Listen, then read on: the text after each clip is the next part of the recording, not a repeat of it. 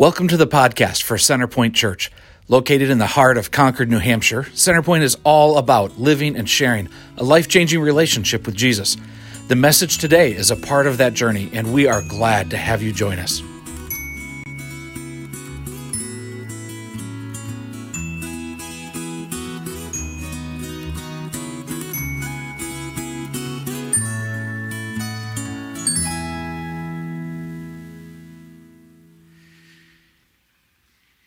Here we are. We made it. January 1st, 2023. That's right. Woohoo! Go ahead and celebrate that. Here we are. Absolutely. Boy, for some of us, getting through 22 was like getting across the finish line of a super marathon, wasn't it? It was like, running in hip-deep sludge. Others of us, it was a year of celebration and accomplishment, and there's so much goodness that's just pouring out of us, right? We all experience these days differently, but here we are. You know, it's kind of a funny thing. You look at worldwide, New Year's is a big deal, right? Maybe you're one of those people, you watched it start in Australia, New Zealand, and work its way across the entire globe. You know, there was a day when I was up until midnight. I did that thing, man, and I was going to be there, and I was going to see it turn, whatever time zone I was living in. Now, Heidi and I, we celebrate British New Year. And, like, if it's good enough for London, it's good enough for me. Good night. Right, so like we all do this a little bit differently, but one way or another, here we are. And on the brink of this new year, like this is as fresh as it gets. It's January 1. It's as fresh as it gets. And on the brink of this, what we're going to do as we spend time together over the next number of weeks, we're going to take some time and we're going to allow God to recalibrate us on what it means for us to be us. All right, we're going to let God recalibrate us on what it means to be us. When we think about belonging, we all want to belong. We search for, we long for belonging, and think about the places where we belong. Maybe you belong to a gym. Maybe you're going to start tomorrow belonging to a gym. You belong to maybe a workplace. You belong to different clubs. You belong to a family. You belong to a neighbor. You think that like we all long for these places where we belong. And it's been this fascinating thing that's been taking place. And it's not just during COVID. It was even happening pre-COVID. Like as the world has been rocking with division, people have been clamoring harder for those places where they belong. We look at this tribalism that grows deep roots, and it doesn't seem to do the work of creating unity, does it? It actually seems to foster even greater depths of division. And that's just the nature of the world in which we live, and it's the nature of the world in which you and I live. Like we've got to wrestle with those things. And even as we think about what does it mean to be the church, this notion of belonging, what does it mean to belong? And so we want to belong, right? You're here, even if this is your first Sunday with us. Like you're here, there's something you're searching for. If you've been here for 30, 40, 50, 60 years, you're looking for that place of belonging. Sometimes what's hard is when our community changes. Right, some of you have been experiencing that here, even as Centerpoint. You look around and the makeup of the church is different than what you remember over the last several decades. You're saying, my church is changing. Do I still even belong? Right, so this sense of belonging. And we can wrestle through those things and we can look at belonging from that perspective. But we're also challenged biblically to look at belonging a little bit differently. Right? If we are in Christ, if we have chosen to follow him, if we have received his new life in us, right?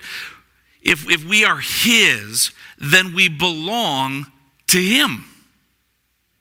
Ugh. That takes on a little bit different turn, doesn't it? Because when I think about where do I belong, it's my club, it's my gym, it's my neighborhood, it's my family, like those kinds of things. I choose it. I'm the one with the leverage in it. Like I'm choosing where I belong, right? And then we start looking at this notion that if I am in Christ, if I am redeemed by Christ, then I belong to him. Gotta wrestle with that a little bit. Right? Because there's this peace inside all of us. Even those of us who are being transformed by Jesus, there's this place in all of us like, I don't belong to anybody. I'm my own man. I'm my own woman. Like, I'm not, but you women are probably saying that. So, I'm my own person. I don't belong to, we belong to him. It changes things a little bit, doesn't it? And here's a real kicker. As we belong to him, we belong to each other. It's actually, those are words that the Bible uses. We belong to each other. It's not just that we belong with each other, that one, okay, but we belong to each other. Hello. Anybody else feeling a little bit uncomfortable at this point? We might as well get there. It's January 1st. So let's just go ahead and embrace the discomfort. Let's embrace what's awkward in this thing, right? We belong to each other. And again, we have been shaped, we have been formed by rugged individualism. I belong to myself. And it doesn't do the work for us that we sometimes think it's gonna. For God has shaped us. He has called us to belong to him and to belong to each other. And so over these weeks, we're going to explore what does Scripture say about belonging to him and belonging to each other. What are the implications on our lives? How does that change the way we think? How does that change our perspective? How does that change the lenses through which we see the world as we belong to each other? All right? You know, there's so many places, like this is actually a huge topic throughout Scripture. It's a huge topic throughout Scripture. We're going to anchor ourselves in about a dozen of the teachings of the New Testament in particular that teach us how to belong to one another, kind of the one another phrases that we find in the New Testament. Even then, we're not going to look at all of them, right? I'm just saying that up front. There's about 100 of them just in the New Testament. We're not looking at all of them, but we're gonna look at a set of these, of about a dozen of them that shape us, that mold us, that challenge us, that lead us into belonging to him and to each other. All right, so that's what we're going to be doing over the next several weeks, forging a reorientation path in this new year. What does it mean to belong to him? What does it mean to belong to each other? All right, this is the road we're going to walk down together. Like I mentioned, this is not new for God. I'm wanting to set the stage for us, this context for us. God has always worked to reveal himself in and through community of his people. Let me say that again. God has always worked to reveal himself, to reveal his glory in and through his people. We see this in creation. What was the one thing of creation that wasn't good? It was when man was alone. And so God created a completer, a helper, community, that together, Scripture even teaches us, God said, let us make mankind in our own image. He used the language of plural to reflect his image into the world. God is community. The Creator is community, and he created community. And the intention in that community, that he would have his people that would reflect his glory into the world and reflect creation's praise back to him. It was the only part of creation that was designed to do that, to be marked by the image of the Creator. And it was community. And even as that fell apart, what did he do? He made himself a community. He called Abraham. So it began with the call of one, and he created a community, a new nation, a people, where he would reveal himself to them and through them to all the world. That was always the plan of Israel, that God would show who he was to them and that they would show the world who he is. All right? I will bless you to be a blessing to all nations. And what we get in our Old Testament is the story of God revealing himself to the world through this fractured, broken people, the nation of Israel. And there were some times of spectacular glory, and there were some times of colossal failure. And we're watching this take place. But God has always worked in community to reveal himself in and through his people. And then as Jesus comes, there's the one out of which flows this new community. And so this passage that we're going to look at today picks up where Jesus is drawing to a close his public ministry. He's drawing to a close his public ministry. And we're going to listen in to his prayer, right? And this is in John chapter 17. John chapter 17. And before we go there, I'm going to pray for us. All right? Let's do that together. Father, as we have been praising you together, we just proclaim our trust in you, our gratitude to you. You have brought us here to this point. And without you, we won't be here. For some, Father, you have rescued from addiction that has plagued us for years. But we have tasted freedom because of your grace and mercy. For some, you have sustained us in the midst of deep, painful loss. Through those that we have loved who have died. Through those that we have loved that have left us. God, you have sustained us. Father, you have brought new children into our lives. Through birth and adoption, you have grown our families, and we thank you for how you have done that. What a gift that is. There have been moments of incredible celebration with new jobs and new opportunities and graduations. And Father, we proclaim our gratitude to you as we look back on this year, knowing your hands have been all over it. We haven't always seen you in the moment, but we look back and we see your hands have been all over it. And we praise you. You are good. You are strong. You are love. You are holy and righteous. You are just and kind. You are full of mercy. And your steadfast love endures for all generations. As we turn the corner into this year, we know that you're not bound by time. You don't mark time the same way we do. You don't wipe the board clean and flip the calendar to January 1 and think there's this new beginning. You are the new beginning. And you are above and beyond time, but here we are, frailty with limits of time and space, and you meet us here. And so as we turn the corner into this new year, we do so with hopeful expectation that we will see your goodness in the land of the living. Father, would you sustain us when we are weak? Would you be our wisdom when we need to know what way to turn?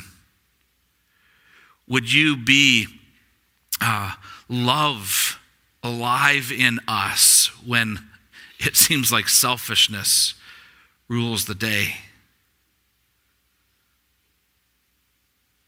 God, we give ourselves to you in humble obedience as you lead faithfully forward. God, this is your church, one small little piece of your big, bold, beautiful church. This church is yours. Would you lead us forward? We together, we've been experiencing so much change. Some of it's been wonderful and beautiful and good. Some of it has been hard and painful and lost. God, would you meet us in those places as your people and shape us as a people through which you are delighted to reveal your glory in us and through us to a world lost in darkness. Do a work in us. Even today, Father, do a work in us for your glory and even ultimately for our good. Let it be so. We pray this all in the name of Jesus. Amen. Amen. So John chapter 17. John chapter 17. We're going to read the last section here. It's broken down into three primary sections. This is Jesus praying. But listen to this, beginning of verse 20. He's just prayed for his disciples, those who are with him. My prayer is not for them alone, his disciples.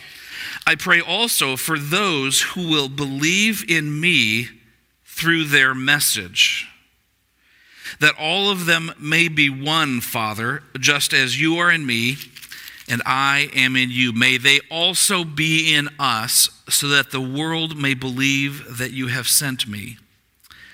I have given them the glory that you gave me, that they may be one as we are one, I and them and you and me, so that they may be brought to complete unity. Then the world will know that you have sent me and have loved them even as you have loved me. Father, I want those you have given me to be with me where I am, and to see my glory, the glory that you have given me because you loved me before the creation of the world. Righteous Father, though the world does not know you, I know you, and they know that you have sent me. I have made you known to them and will continue to make you known, in order that the love you have for me may be in them, and that I myself may be in them. Such richness, isn't it? Such richness. And we look at this passage today, and in the fullness of what Jesus is praying here, we proclaim that in a world that is blowing up with division, Jesus himself, listen, in a world that is blowing up with division, Jesus himself is shaping a new community of Jesus-centered, love-fueled unity. This is what he is doing and what he's inviting us into. Imagine this for a moment, like Jesus is praying for you. There's not a lot of times where we get the content of Jesus' prayers. We get a lot through the Gospels that Jesus went off by himself to pray and to talk with the Father. We get glimpses of that. We know he did that. But to listen in on what he's praying is really something special that John gives us. Many of you have been experiencing family gatherings during this holiday season, haven't you? And there's often an adult table, and then there's the kid table, right? Because there's adult conversation and then there's kid whatever it is, right? They fit in the shorter chairs, so put them over here. And so like we make these divides, and a lot of us have experienced that in this holiday season. There have been different times in our family. We have somebody over, and they're friends for Heidi and me. Like our kids are old enough, we're not just doing play dates for them anymore. We're doing play dates for mom and dad. And so we have grown-ups over. Excuse me.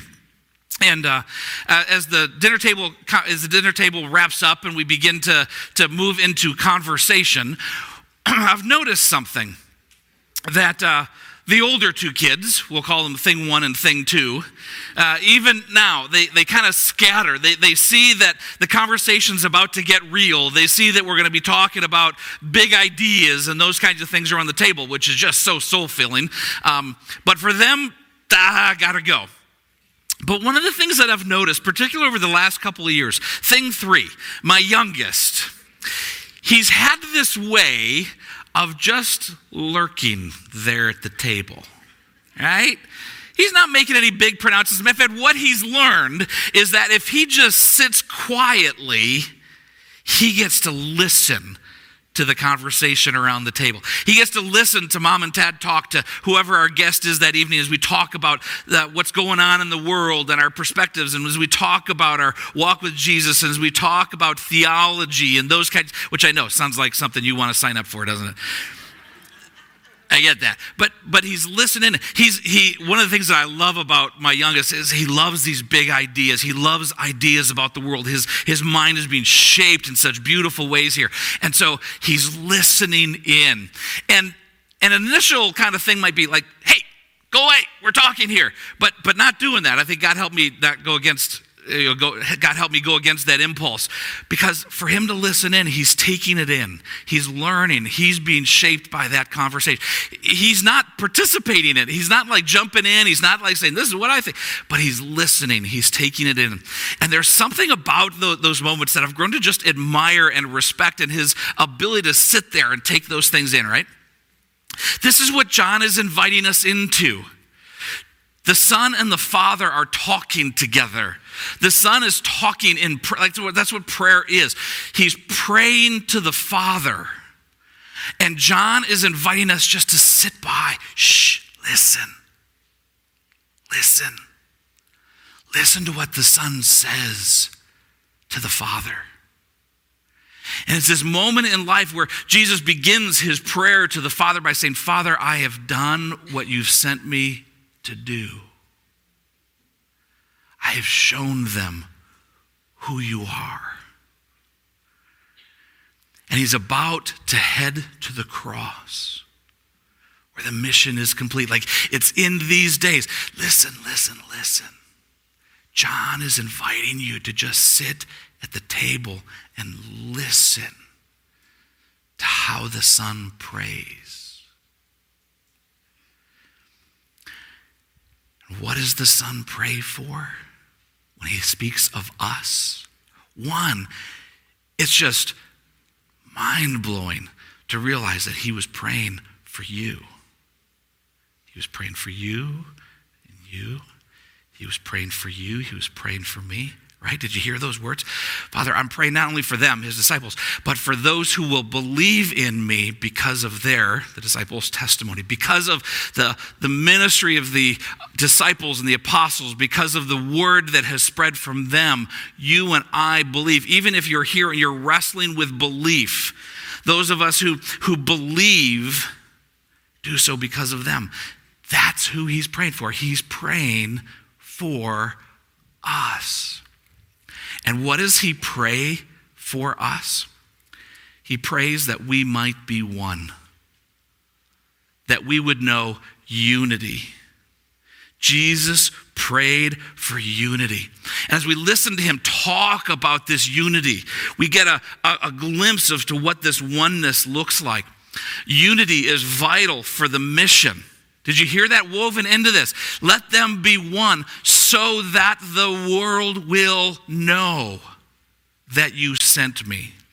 The identifying characteristic of a church that shows the world who Jesus is and what he has come to do. The defining characteristic is this unity, Jesus-centered, love-fueled unity. This unity is not peripheral to why we exist. This unity is vital.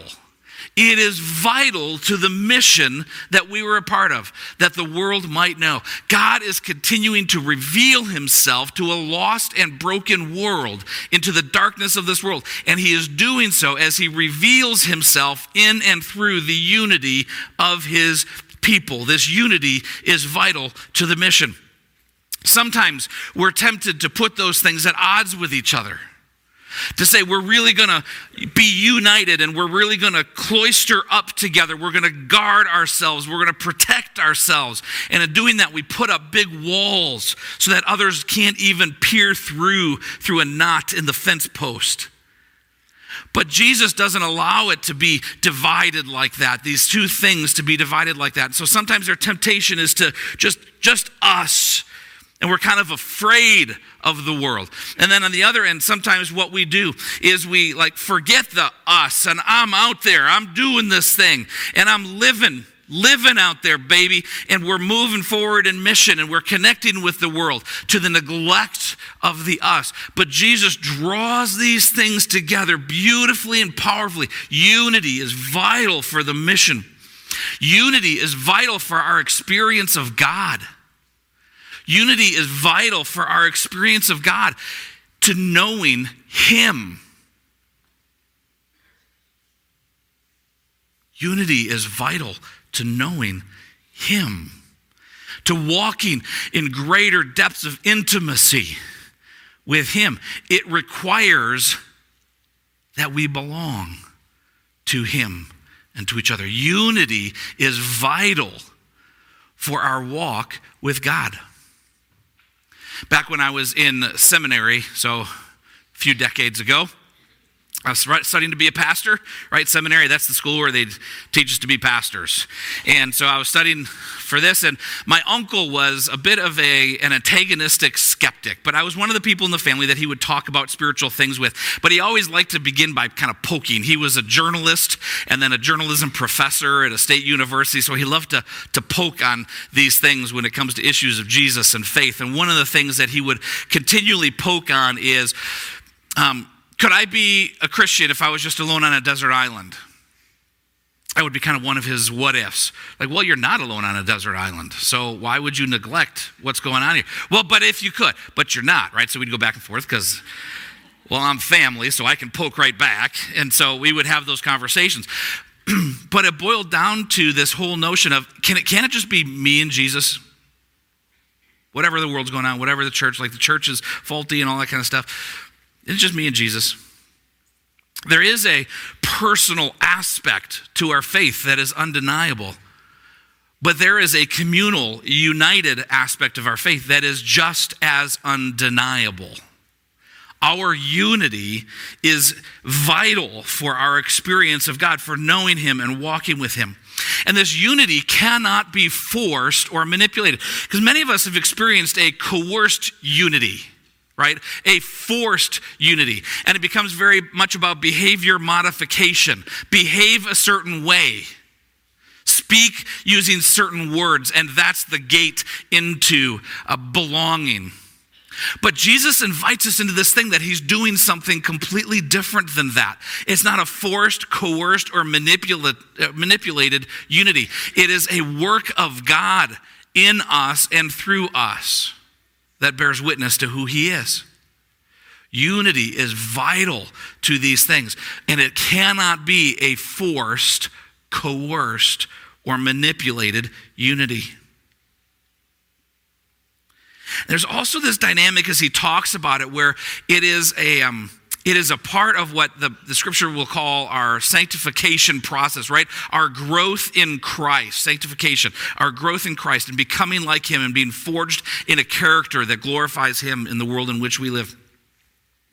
This unity that we have is not just a poof, there it is. It's something we give ourselves to and we work as a part of. See, because to live in this kind of unity is a continual process of giving up of self. That's why we don't like it. We give up self. Like, I'll belong somewhere as long as I can keep myself.